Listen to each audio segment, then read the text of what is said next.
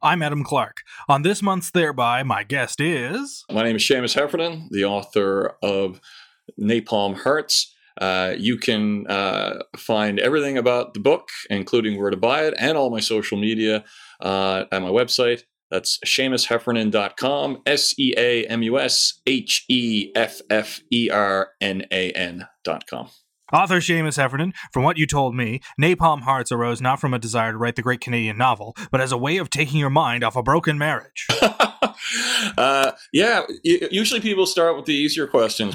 Sorry, I've been watching a lot of Larry King lately. He's so direct.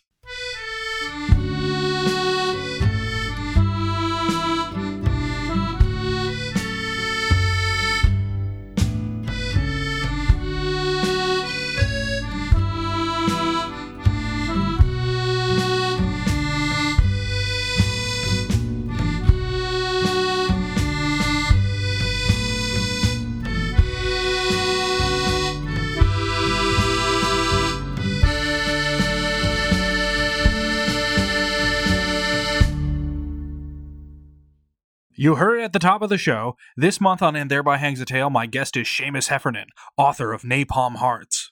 He's going to tell us about the role that writing his novel played in helping him recuperate after his divorce. Oh, and this isn't one of those podcasts where a divorced guy blames his wife for everything because A, Seamus is happy with his new life and current significant other, and B, as I said at the top of the show, my guest is Seamus Heffernan, not Dave Foley. Hey-o! Divorce jokes. All right, enough of this. Let's get back to Seamus. When I first started writing this a few years ago, it was because I always wanted to write a detective novel. And as it got going, I realized that a lot of the themes that were coming up in it, the protagonist is very lonely. He's separated from his own wife. He has a tough relationship with his younger daughter. He's hurting, and I realized that kind of his depression and his isolation, and I guess that urban ennui that was stemming completely from pretty much my last year or so in London. Ah, yes, beautiful London, Ontario. While London, Ontario is beautiful, no, I was in London, England. I shout out to all my Holloway friends, North London, Arsenal FC supporting, Guinness drinking guy. You were born and raised in Newfoundland, right? Yeah. What brought you to London, England? My now ex-wife.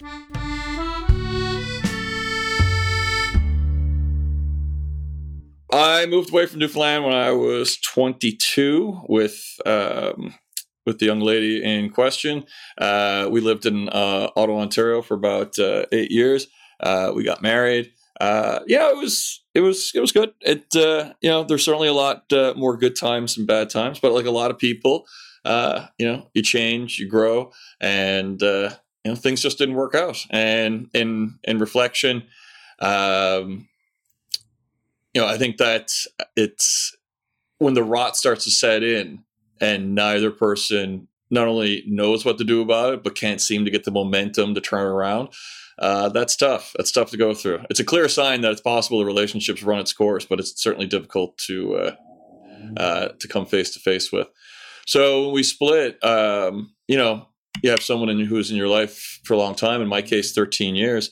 You're kind of cast adrift there for a little bit. Got to find your way back. I was very fortunate. I got great friends in the UK, many who I'm still, in touch with. But as I think I said to somebody earlier today, there's no worse feeling than feeling alone in a city with 7.5 million people running around you. Yeah, I remember really clearly when I was. Because I hadn't even lived on my own like over 10 years because we just always been together. Like I remember one Sunday going to I went to the grocery store and just filling up my cart, and I was looking around. There was all these people, and they all, there was boyfriends and girlfriends, husbands and wives, kids with their parents, and I was just picking through the expired sandwiches to see what I was going to have for dinner that night. I was thinking I could actually disappear here and nothing would happen. When did you become sad sandwich Seamus? The year after. I lived in London for 5 years, and then I split. We split about 4 years into our stay. I spent another year there. Tried to shake things up, got a new job, which I hated. Some good people, though, but it wasn't a good fit. And, I just wasn't getting better. I wasn't progressing. And I had this kind of, I don't know, St. Paul on his way to Damascus moment. I woke up on a Sunday morning on the mattress on my floor. I'd actually moved into a new flat with a buddy of mine. Great place. The landlord had delivered a brand new bed. And this is how little I cared about myself at the time. I was like, yeah, I'm not even bothering to put that together. I'm just going to sleep on the mattress.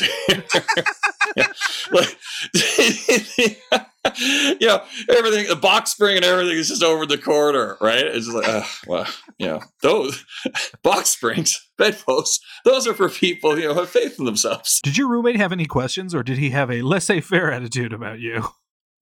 Seamus does his own thing. Yeah, he pretty much stayed out of the way. But I mean, he knew what was going on. All my friends did. And that's what happened was I woke up that Sunday. I've been out too late the night before and probably had too much. And the sun was splitting rocks. I remember that, and I'd forgotten to close the curtain. So it was just slashing down inside like a strobe. And I woke up and I said, I've got to make some changes here real fast.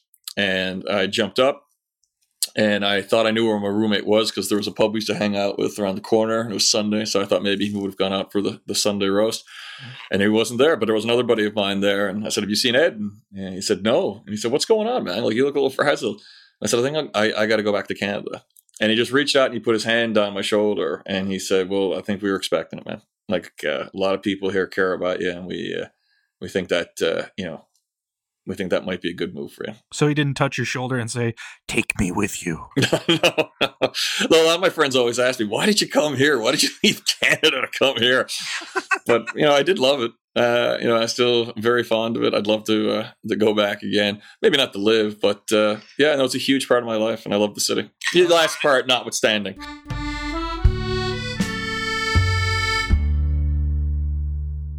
How long were you married? I was married about 5 years, and we were together 13. We were painfully earnest university sweethearts. You mentioned there was an irreversible period where the rot set in your marriage. How do you come to recognize that, and how long did it last? It was definitely a few months for us where I knew that something was really bad. And, I reached out to her, I said, look, something's not right here, and you're shutting down, and I know things aren't great, but we got to try to figure something out here. But the long and the short of it was, I think that she was unhappy and I was unhappy. I was, maybe being hopelessly old fashioned and 12 years of Catholic school, I made me be the one to think, no, we should stay married. That's what people do. Whereas her interpretation of the arrangement was different. So.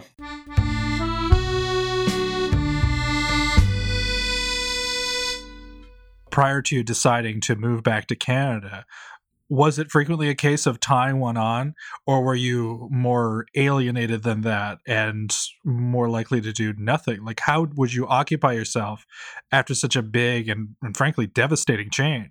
Oh, I went out all the time. I went to the pub, I went out to eat. I always tried to surround myself with people. I made some stupid choices too. Like you will always in those situations. Mm-hmm. When you're hurting and you're depressed and you're not taking care of yourself, because I remember like one point, I think I had like McDonald's 5 days in a row, and I'm thinking as I'm walking down the street with a double cheeseburger, and I'm thinking, yeah, that's not grown up behavior. And then the other half of my brain is going, shut up. Nobody cares about you. Get that down your neck and shut up. Exactly. It's normal to have diarrhea at 9 a.m. Yeah. So when your fast food choices are a reflection of what's quickly becoming a really deeply ingrained self-loathing, that's probably a key sign that you should start making some better choices, gastrointestinal or otherwise. Because I had two places after we officially split. I had a studio flat on Seven Sisters Road, typically matchbook sized, and I think only something like 200 pounds a week. That reasonable London real estate market. And then I lived with my buddy Ed, and we were split in a 2-bedroom place. When I was living by myself in the studio, a lot of Sundays spent reading, and that was also another sign that I knew that something wasn't right, because, I'm reading My Best Friend Leonard by, what's his name? Fry, the guy who wrote A Million Little Pieces. And and I hadn't even read A Million Little Pieces, but I read my friend Leonard, and I'm like bawling at the end of it. And I'm thinking, okay, this is a powerful story, and this is an effective ending, but this may not be a proportionate response.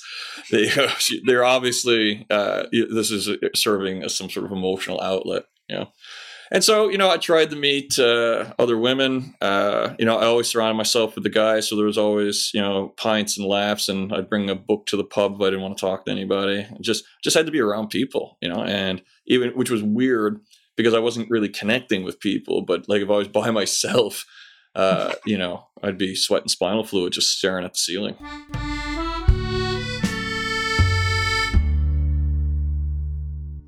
Well, I was an idiot. Why should any part of the story be any different than the other parts?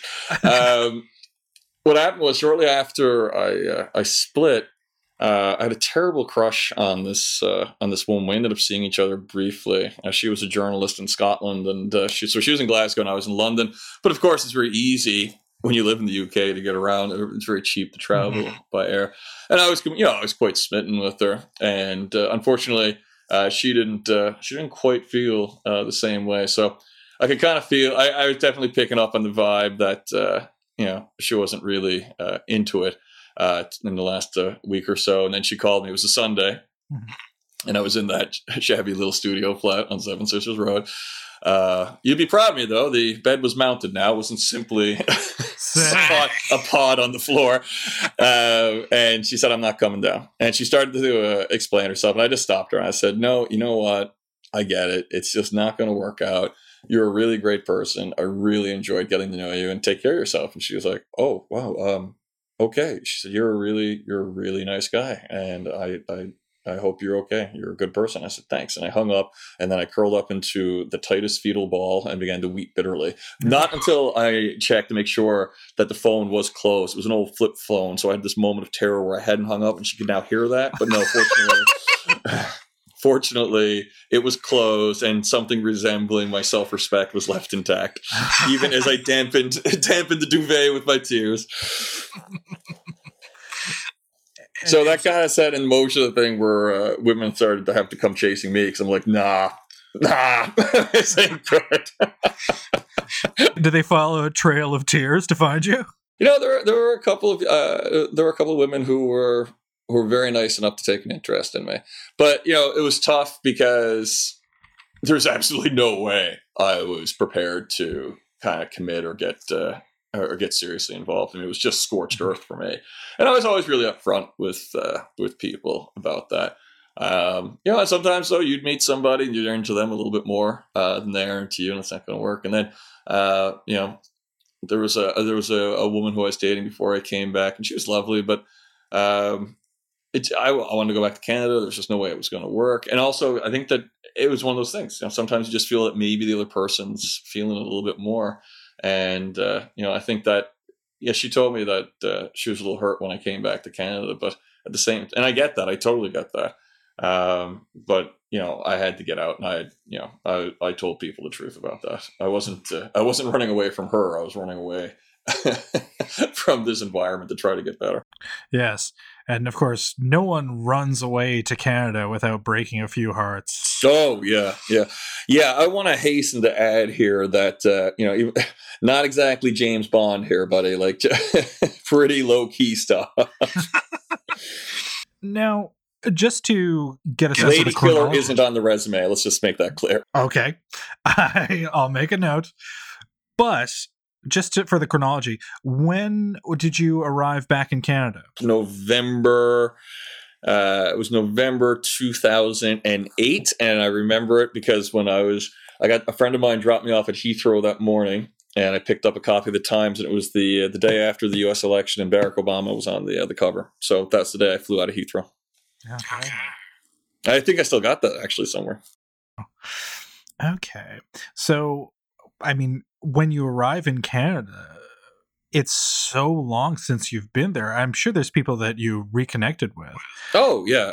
I mean, Newfoundlanders, a lot of them will never leave, man. Like, so when I got back, there was a lot of guys who I was buddies with back in, uni and high school who were still there. And, so I got back into my old D&D group. I remember the not a lady killer thing. Right. So, I think this is establishing it. Started, I wanted to get involved with the community, so the following summer I started coaching soccer, which I ended up doing for about 6 years or so, which I really enjoyed because I love the game and I used to be a teacher. The first few months back were a little crazy because I had lost a lot of weight, and my father told me afterwards that when we got home, because my parents picked me up at the airport, that when my mom got alone in the room, she actually started to cry because she thought that I just looked, ghostly. So she, of course I didn't have a job, so I literally had nothing else to do for a couple of months except watch, binge watch. You remember they used to show Law and Order on A&E, but I think they used to show like a bunch of different episodes, like back to back or something like that. Yeah. So I'd spend my days doing that and eating. Because I started to waste away, and then it went too far the other way. Then I was almost like 200 pounds. I was okay, time to slow this down. Then finally by about 8 months later, back to the still thankfully relatively trim figure that no one can see before them now.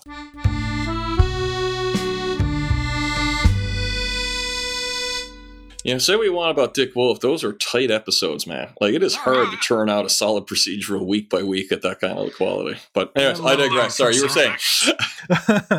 Yes. I mean, praise for Dick Wolf aside. At what point do you start to feel together when you're back home in Newfoundland? And how long does it take? And is it sort of segmented, or was it more of an event or a sudden change of mind that made you feel like, oh, I can be a person again? I'm not broken Seamus. Yeah, I wish I could tell you there was a flash moment, but it's all kind of like little steps, man. I knew that, so I went to my doctor, and I was on antidepressants for a little while. I tried to get a little bit more exercise, which for me is like, hiding the remote control and then running around trying to find it. Good cardiovascular workout, that.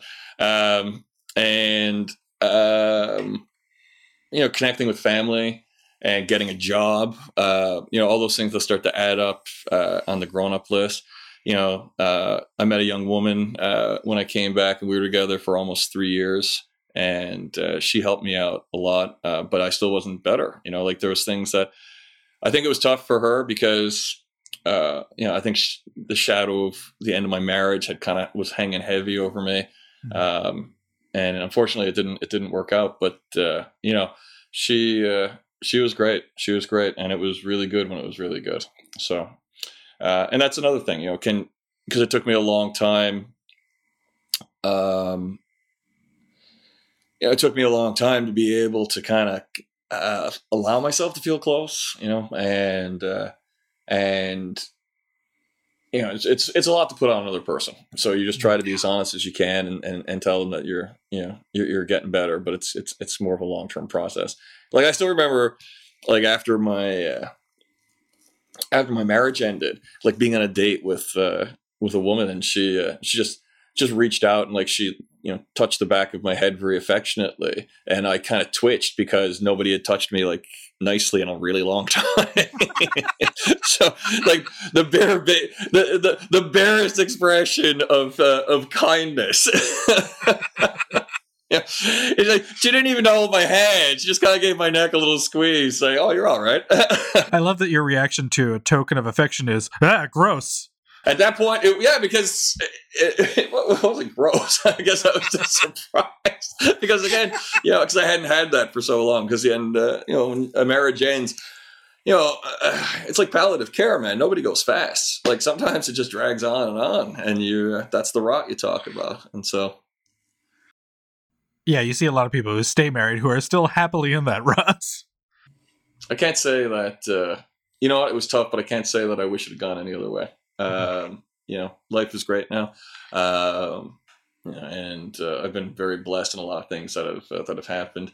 There's been some setbacks, but I'm very fortunate to be where I am now, and who knows what would have happened if I had stayed in London or stayed in that marriage. So, well, let's go through some of that in terms of the changes that happened and decided to, like, you essentially found a purpose, one in writing the novel, but in other things too, whether it was coaching or finding love again, no matter how temporary that would be. Like the very fact that you can date after a marriage ends, I mean, that's quite a devastating thing to happen. So not getting over it, so to speak, but moving past it and making an effort to move past it, you know, takes quite a lot of resilience.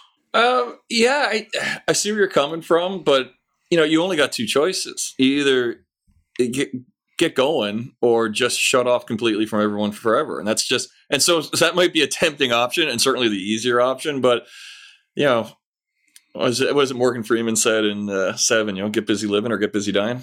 I'll take the former, I think.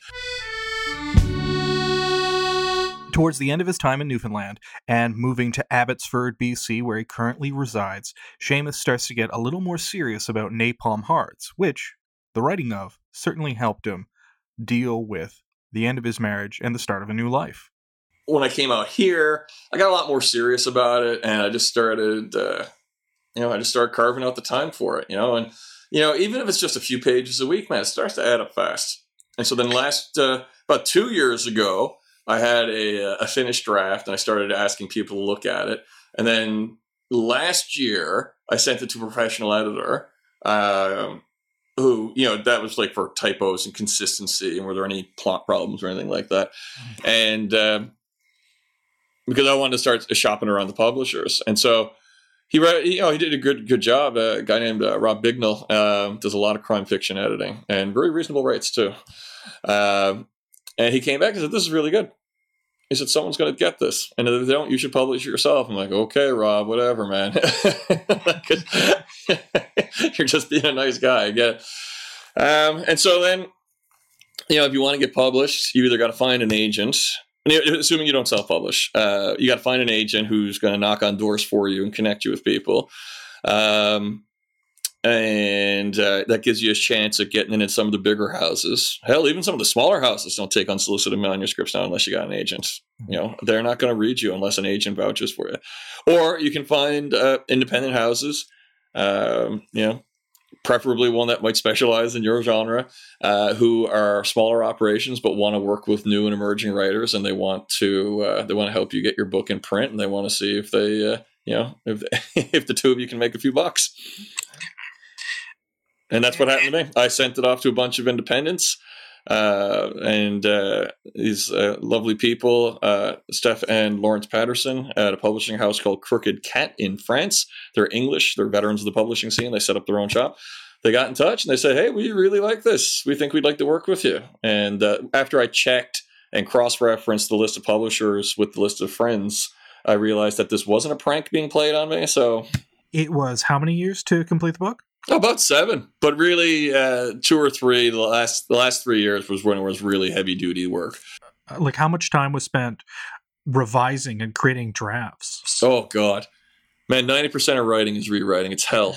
It's absolute hell. But you got to do it. You got to do it because the best part when you're writing is when it's just flying, man. You know, and it's just hitting the page, bam, bam, bam, bam, bam. And you look up and you've been hunched over your keyboard for 7 hours, and the girls at Starbucks are looking at you weird because they want to go home and it's closing time. It's the best, but that you still got to go back and fix all that, you know, and you know because you're gonna have it's gonna be typos, or it's gonna be inconsistent, or a character is driving a different car in that scene than it drove before, or that character wouldn't make that choice in that scenario, or that dialogue doesn't ring true, and why you keep saying the character's name to each other in dialogue? That's so hack. That kind of stuff. Thanks so much to Seamus Heffernan for joining me on this month's Thereby. The book is Napalm Hearts. Seamus, before you go, what can you tell listeners about the book? Napalm Hearts is the story of Thaddeus Grail. He is an American private investigator working in London, England. Mr. Grail specializes in infidelity cases, matters of wayward hearts. And he is, he's successful, but he's bored and he's certainly jaded. He's contacted by a rich and powerful member of the British upper society who needs him to find his much younger and hard-partying trophy wife who has gone missing and may be in serious danger.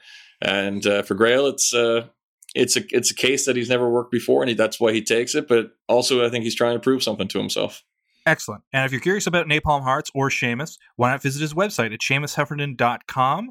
There'll be a link in our show notes, and Seamus spelled his own name for you at the beginning of the program. I'm not going to do it again, and it's not because I'm not looking at it directly in front of me and thus can't remember it.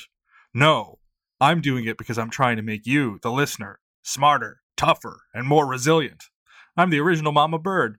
Does that make sense? No. Excellent. We're almost done this month's Thereby, but one question remains. Who's our next spy on their time? Hello, my name is Michaela Dyke. Michaela Dyke. She's an actor who wears so many hats. So when you first moved up, I mean, you had a goal of like working and working in film. I think primarily in terms of acting, but you also write and you also edit. So you have like it's safe to say, Michaela Dyke, that you are an actor, a writer, and a provocateur. Oh, I don't know if that's the way I would phrase this. And she's going to tell us about the realities of being a working actor and staging her first touring one-woman show, Dying Hard. That's next month on Thereby. This episode's disintegrated and become an ant's nest. You've got 30 seconds to remove your headphones before the ants get in your ears. Goodbye!